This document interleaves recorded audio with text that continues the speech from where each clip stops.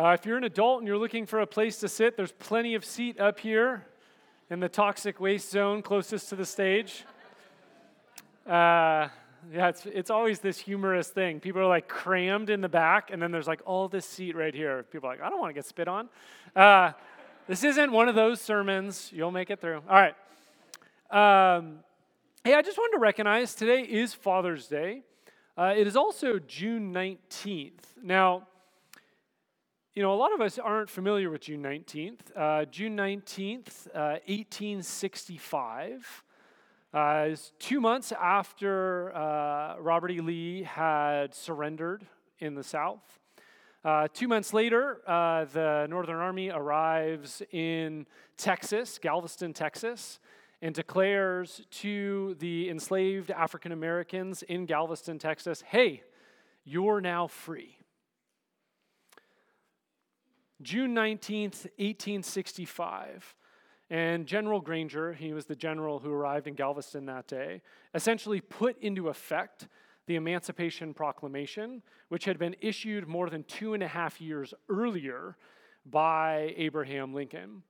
So this is why a lot of African Americans, and now the United States government, has June 19th or Juneteenth as a national holiday to remember that slavery in the United States was a real thing. And on June 19th, really African Americans, for the first time in their history in the United States, were actually allowed to be free. So just want to recognize that's why June 19th is a really big deal.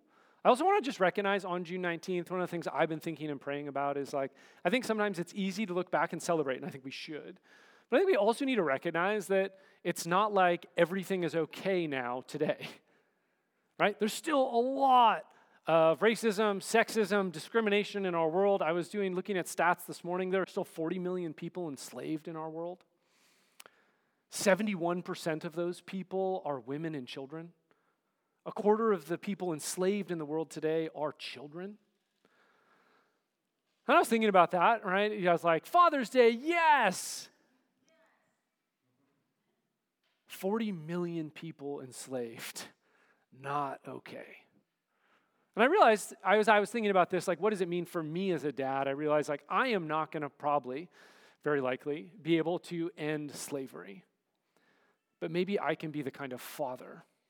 Maybe we can be the kind of fathers that invest so much in the next generation that our kids become the kind of people that embody the way of Jesus and the kingdom of God in such a powerful way that they become a force for Jesus in the world to deal with injustice and wrong that is happening. So I just want to say a quick prayer that as dads, we would be those kind of fathers and that our children would be those kind of people. That we would really embody the way of Jesus in such a way that God's righteousness and justice and mercy would be alive and well in the world. God, we in this moment just say, help us, work through us. As fathers, as mothers, as disciples in this place, God, we just ask that you would make us into the kind of people they would bring about kingdom change in this world.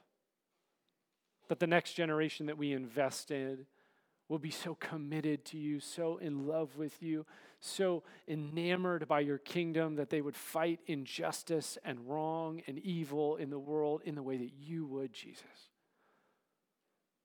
God, make us into those people, those fathers, those mothers, those adults, that the next generation would shine brightly for your kingdom. In the name of Jesus, we pray. Amen. Now, this series, these last 3 weeks, 2 weeks, this week is the third, we're trying to focus on what does it look like to live in relationship to the Holy Spirit. And, one of the sort of core assumptions in that is that that's not always great, as a sermon, right? Because then I just get to share my take. So one of the things we've been doing is inviting other people up to share their experiences of the Holy Spirit. So you don't just listen to my voice and think, oh, he's the paid professional, right? But all the other people who've had these experiences. So last week we had 5 different people share their stories, and this week I want to invite up Gary and Minot to share a couple of their stories. So you guys want to come up, give them a round of applause?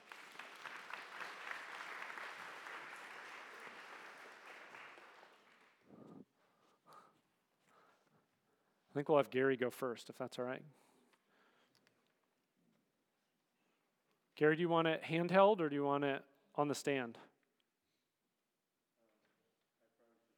Hold it? All right.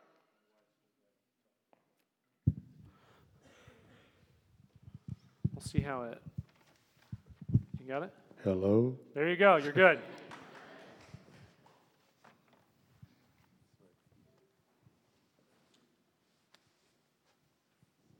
Well, I want to share a couple of incidences with the Holy Spirit that I have had in the past that were very helpful and for me.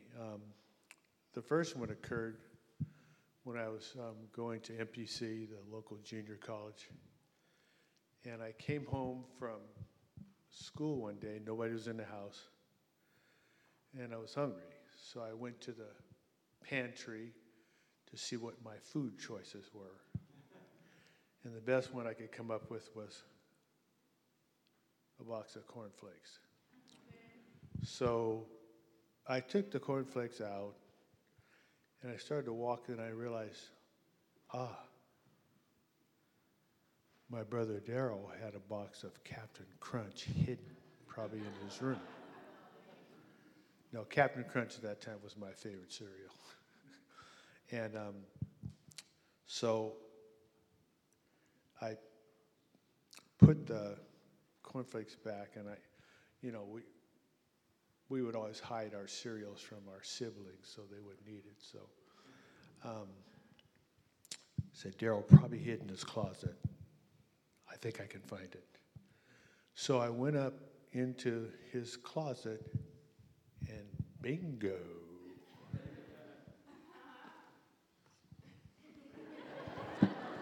There was a box of Captain Crunch. I think I even started singing the jingle. Sing a song of Captain Crunch. Sugary sweet cereal, this good too much. Couldn't get away with that now. So I took the box and was walking down the stairs, and all of a sudden this inaudible voice says, "What are you doing?" I said, "I'm going down to eat a bowl of Captain Crunch."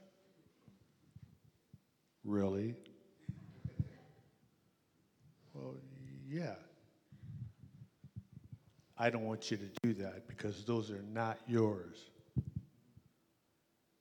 So then I have this power struggle. Am I going to listen to the Holy Spirit's will or my own will? So I took the Captain Crunch back and put it in the closet and went down and ate the cornflakes. But that simple but important, that time for me was very important because it really helped me to see that the Lordship of Christ was at stake there, and that He helped me to see that, and that it was important for me because it helped me to know that He does make a difference in my life, and that was very important for me.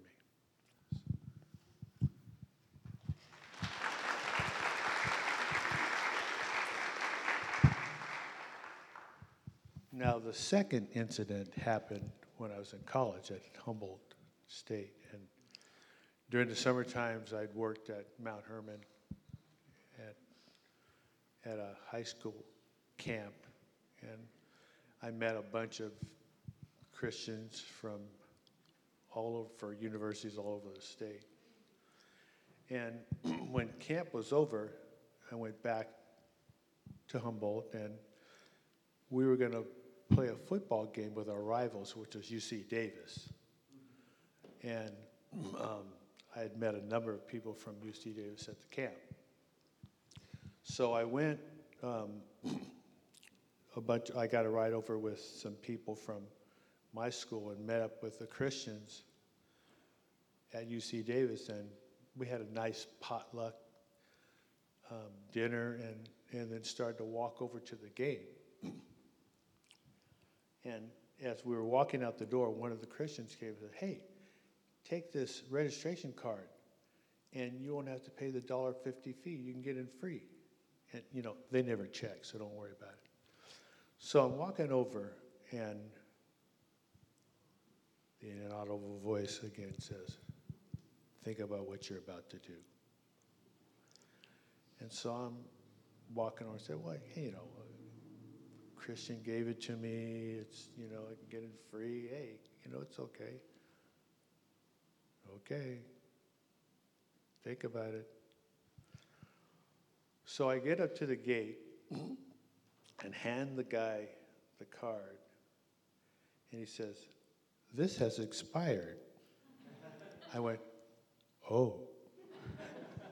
So I walked back about 15 yards, and then the Spirit started, not beating me, but he said, "You couldn't trust me for $1.50 that you were going to steal from this university."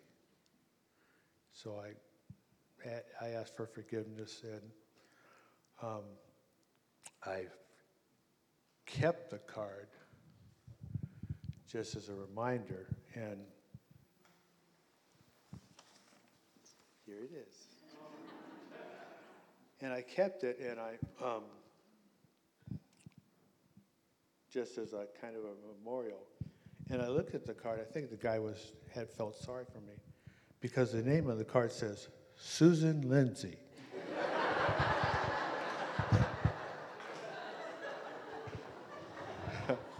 Now, I had a Michael Jackson afro then.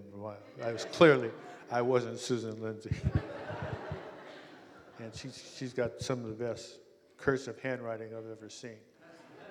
Anyway, I've kept this card as kind of a memorial, Ebenezer, to a time when I didn't listen to the Spirit, and so it was very helpful now. And I wrote on the back just to remind me of that.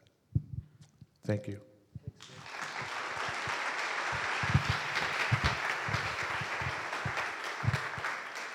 You want to hold it, or? No, I want it up. Okay. I got it. I'll put it back in there. One more thing. Sorry. If you want to taste some Captain Crunch, I'll have it. Thank you. Assuming the Spirit says it's okay. Yeah. Thanks, Gary. All right, now Mano is going to share one of her stories. Hello. Too high? Too high. This is the best I'm going to be able to do. Okay. Is that okay? Thank you. There you go. Hi, everyone. I'm Menno. Gary, thank you for making us laugh. I always think that church should be a joyful place, and you made it that, so thank you. My story's not as joyful, but I hope you can find something in it. I'm a little bit nervous, so.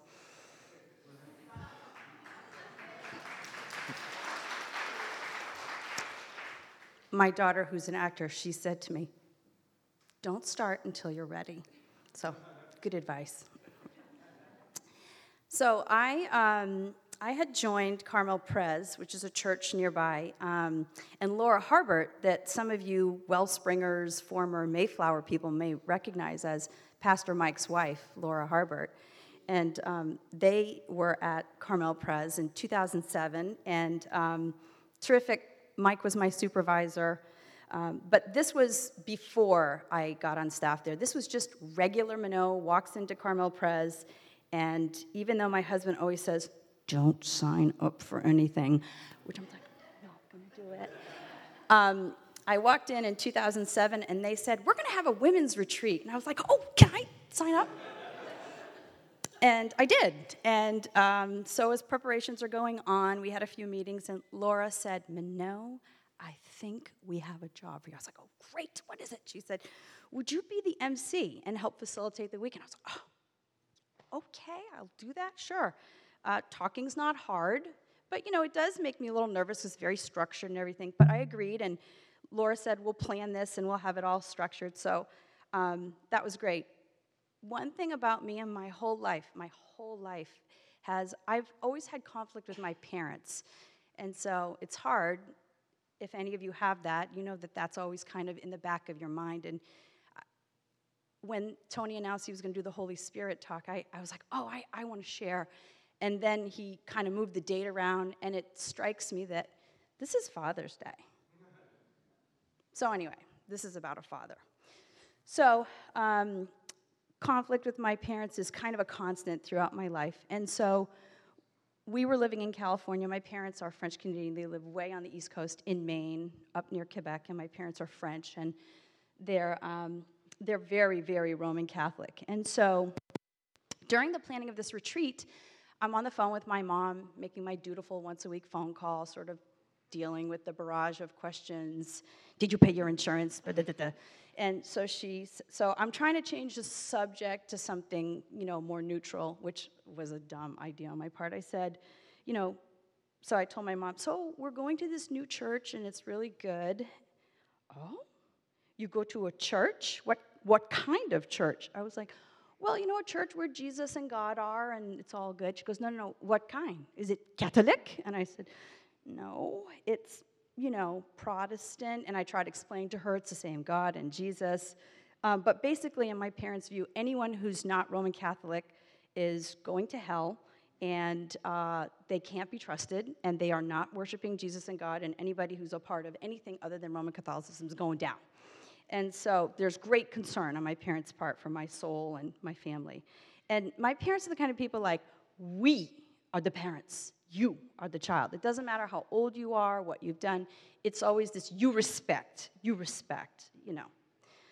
So at the particular time that the women's ministry planning is going on, Laura says to me, I think that I'm going to have you share. And I'm like, okay. And one of the topics during the weekend was going to be forgiveness. And so I was feeling a little awkward about that, but I was thinking, okay. And so she said, let's take a look at something we could share. And I had just shared with Laura this big phone call with my mom about it was always a constant fight about what kind of church I went to, Protestant versus Catholic, always fighting. And so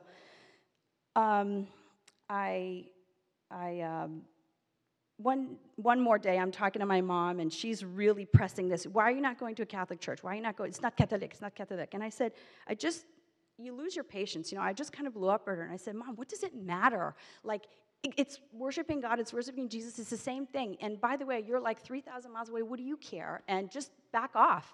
And so she says, if you're not Catholic, and she hangs up. And it's always this, it's always tension. So I was so angry, and I'm not, it's a terrible place to be. It's hard to be like all pious and retreat planning, and you're feeling angry inside. You just want to swear, and I want to talk about forgiveness, And so I said to Laura, I don't think I can do this whole forgiveness thing. It's like, and that same day when I'm starting to feel like I can't do this, I got a voicemail from my dad. And my dad usually doesn't get involved in, he's the hi. He picks up the phone, hello, hi, Dad, here's Mom.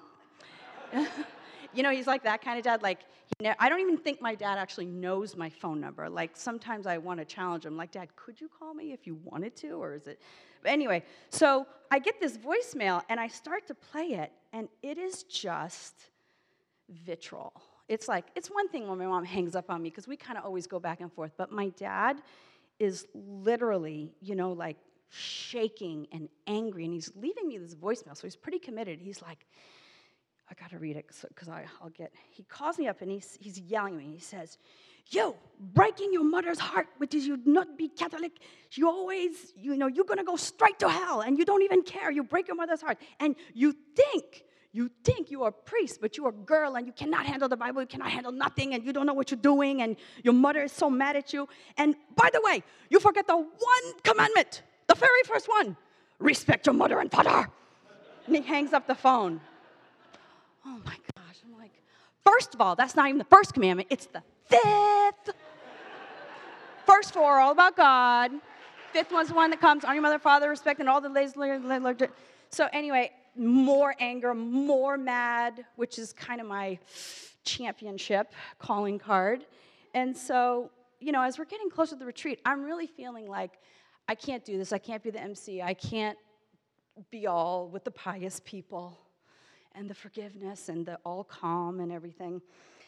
And so I go to Laura and I say, look, about this, I can MC and I can warm up the crowd and I can talk, but I said, I don't know if I can do the forgiveness thing. And she said, well, why not? And I said, well, I can't really stand in front of people and share, like, all this conflict I've had with my parents. And I said, Laura, it's not just one thing. It's like over and over. It's like constant. It's like I'll fly all the way from California to Maine, and my parents will be, like, busy and not see me, and then ask my family. I'm sad for 3 or 4 days, and it's just this constant conflict. And so I said to her, I don't know if I can get up there and share this, because what will the ladies think about me? It's shameful. It's like, you're the worst daughter in the whole world. That's why they treat you that way. They don't like you.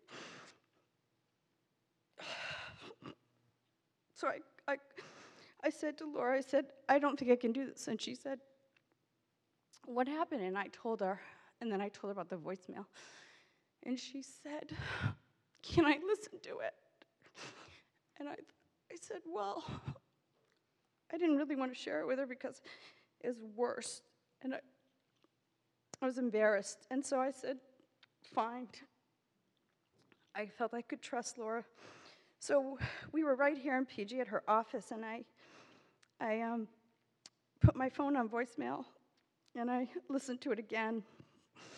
You can listen to stuff when you're angry and you make your heart hard, but when somebody you love is being terrible to you, and you have a soft heart, which I think is required for being with Jesus, which I really, really, it's the only thing that I can say for sure that I can count on. And so I looked at Laura, and she was looking at me, and her eyes were filled with tears, and she hugged me, and she said that this was the perfect place to start and to share at the women's retreat, because she said lots of families hurt each other, and that's how we can forgive through Jesus. When we draw near to Jesus, we're able to grant forgiveness that we couldn't do on our own. It's supernatural. And so after sharing with her, I went back to my room. So she said, let's do it. And I thought, okay. So I prayed up, and I was as nervous as I was, but I felt like Laura helped me see that something good could come of this. So during the sharing forgiveness session, I did it, and it was amazing, and it felt very free, and it was just a good thing. And I was surprised at how this was so healing. And so I went back to my room, and I was, I get pretty excited when you meet God someplace. I'm sorry, but that's the best place you could ever be. So I went back to my room, skipping, happy, woohoo, and I was thinking, yes, we did it. And I was journaling in my journal, and I was writing and doing a little praying, and as I pulled out my journal and I started to thank God and praise Him for being there through this whole experience and saying how great He is. And it's not like I had a great big apology from my mom or my dad, but sometimes you have to grant forgiveness one-sided. And that's what that showed me at that women's retreat, is that no one was going to judge me for being in conflict with people that I couldn't find a way to the other side with, And I love my parents. They're still alive. We're still working on it. But in that moment, as I was dialoguing with God, and I was just writing, thank you, God, for being there, for helping me do this, very clearly and distinctly, I heard the Holy Spirit say, it does feel good to be free and with other believers and to share, doesn't it? He said, you can have this and many more things like this. But did you notice in this work, there's no fear, there's no doubt, and there's no pride. If you keep these in mind, you'll be able to do more work in my name.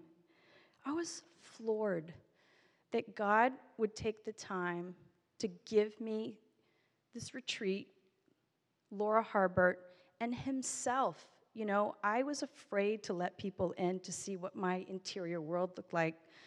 I mean, and then last week hearing other people share, you know, big things, little things, huge, mountainous, hard things. You know, God really is in real time here. And I was thinking about sharing this with you this morning, and I was thinking at my breakfast table that, you know that scripture, perfect love drives out fear.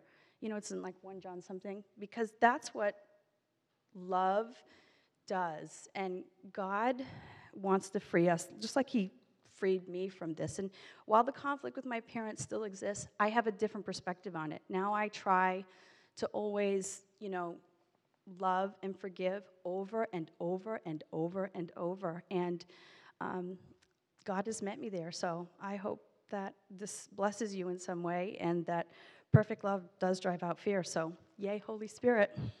Thanks for that.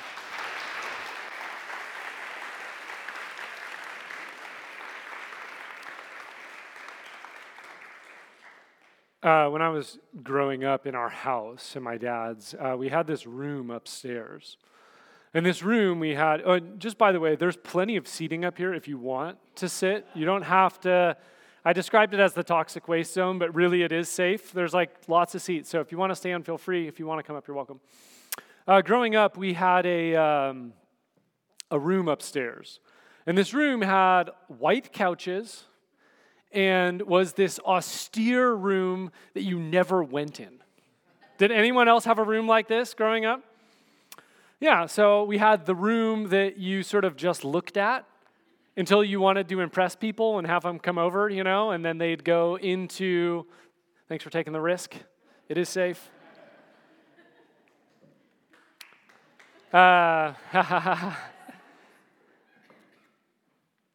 And I think often we approach the Holy Spirit kind of like our family approached this room.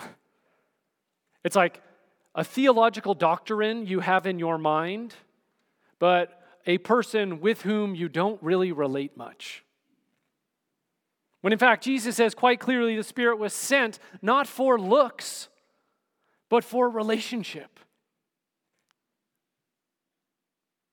To be our comforter, to be our helper, to be our teacher. What I want to do this morning is look at some of Jesus' last words before he is arrested and crucified and resurrected in John. And this is Jesus' last words before the Last Supper in chapters 14 to 16. It's kind of an interesting section of text for a few reasons. One, Jesus isn't like publicly teaching a large crowd. He's not defending against the Pharisees. This is his small, intimate band, and he's trying to tell them, hey, this is what's most important before I go. Now, I want to highlight 3 mentions that Jesus has in this section about the Holy Spirit. Reference number 1. This is Jesus in verse 14, 16, and 17. He says this, "And I will ask the Father, and he will give you another helper to be with you forever, even the Spirit of truth, whom the world cannot receive because it neither sees him nor knows him. You know him, for he dwells in you and will be with you." All right, so just appreciate context for a second. Jesus is literally about to leave, and I think the disciples are wondering, like, who is going to guide us now? I mean, go into their shoes for 1 second. They've literally been following this guy on his heels for 3 years. Jesus going this way, I'm going that way. Jesus going this way, I'm going, like 3 years. And now he's like, see ya. Who do we follow now? Notice what Jesus says. He will give you, the Father will give you another helper. Not a helper, not the only helper, another one. And what Jesus is saying is, just as I helped you for the last 3 years, so the Spirit is going to help you when I go. And Jesus did it for 3 years. The Holy Spirit, Jesus says, is going to be here forever as your helper. Imagine that relief. Oh, Okay, I don't just have to like make it up now. You have a helper, a comforter who's going to be with you. In both cases, God sends God to help and guide and comfort. 2, Jesus calls the Spirit the helper. In Greek, this is the parakletos. But the thing that's cool about this word is actually how multifaceted it is. So we hear it translated here, right, as helper, but actually it can be used a lot of ways. It can be described as comforter. When you're down and out, the Spirit is the one who comforts us. When we're sad, we're lonely, we're anxious, we're afraid, the Spirit is the comforter. Spirit's the helper, right? Sometimes you don't just need comfort. Sometimes you need help. You're beat up on the side of the road. You're not sure what to do. You don't need someone to give you a hug. You need someone to take you to the hospital. The word can also mean encourager. Right? Sometimes we need not help, but we need someone to encourage us, to help us realize we can do it ourselves, like a cheerleader, a fan, a coach, an empowerer. Parakletos, this word, can also mean like a mediator in a legal sense, right? Someone who comes to your defense. You need an advocate or someone to defend you, right? The parakletos can mean all of these things: comforter, helper, encourager, mediator. This is a story I haven't shared on a Sunday. When I was in I think I remember what year of college, I worked for a consulting company over a summer in Greece. And towards the end of that time, I was able to spend some time just kind of hanging out on the coast of Turkey. And so I had a couple weeks, and I just hung out on the coast of Turkey and would kind of hop from village to village. And if you've ever read any of the Narnia books, anyone ever read those? Have you ever heard of a Turkish delight? Like, they're real things. So I did this trade with this owner of a Turkish delight shop in this village on the coast of Turkey.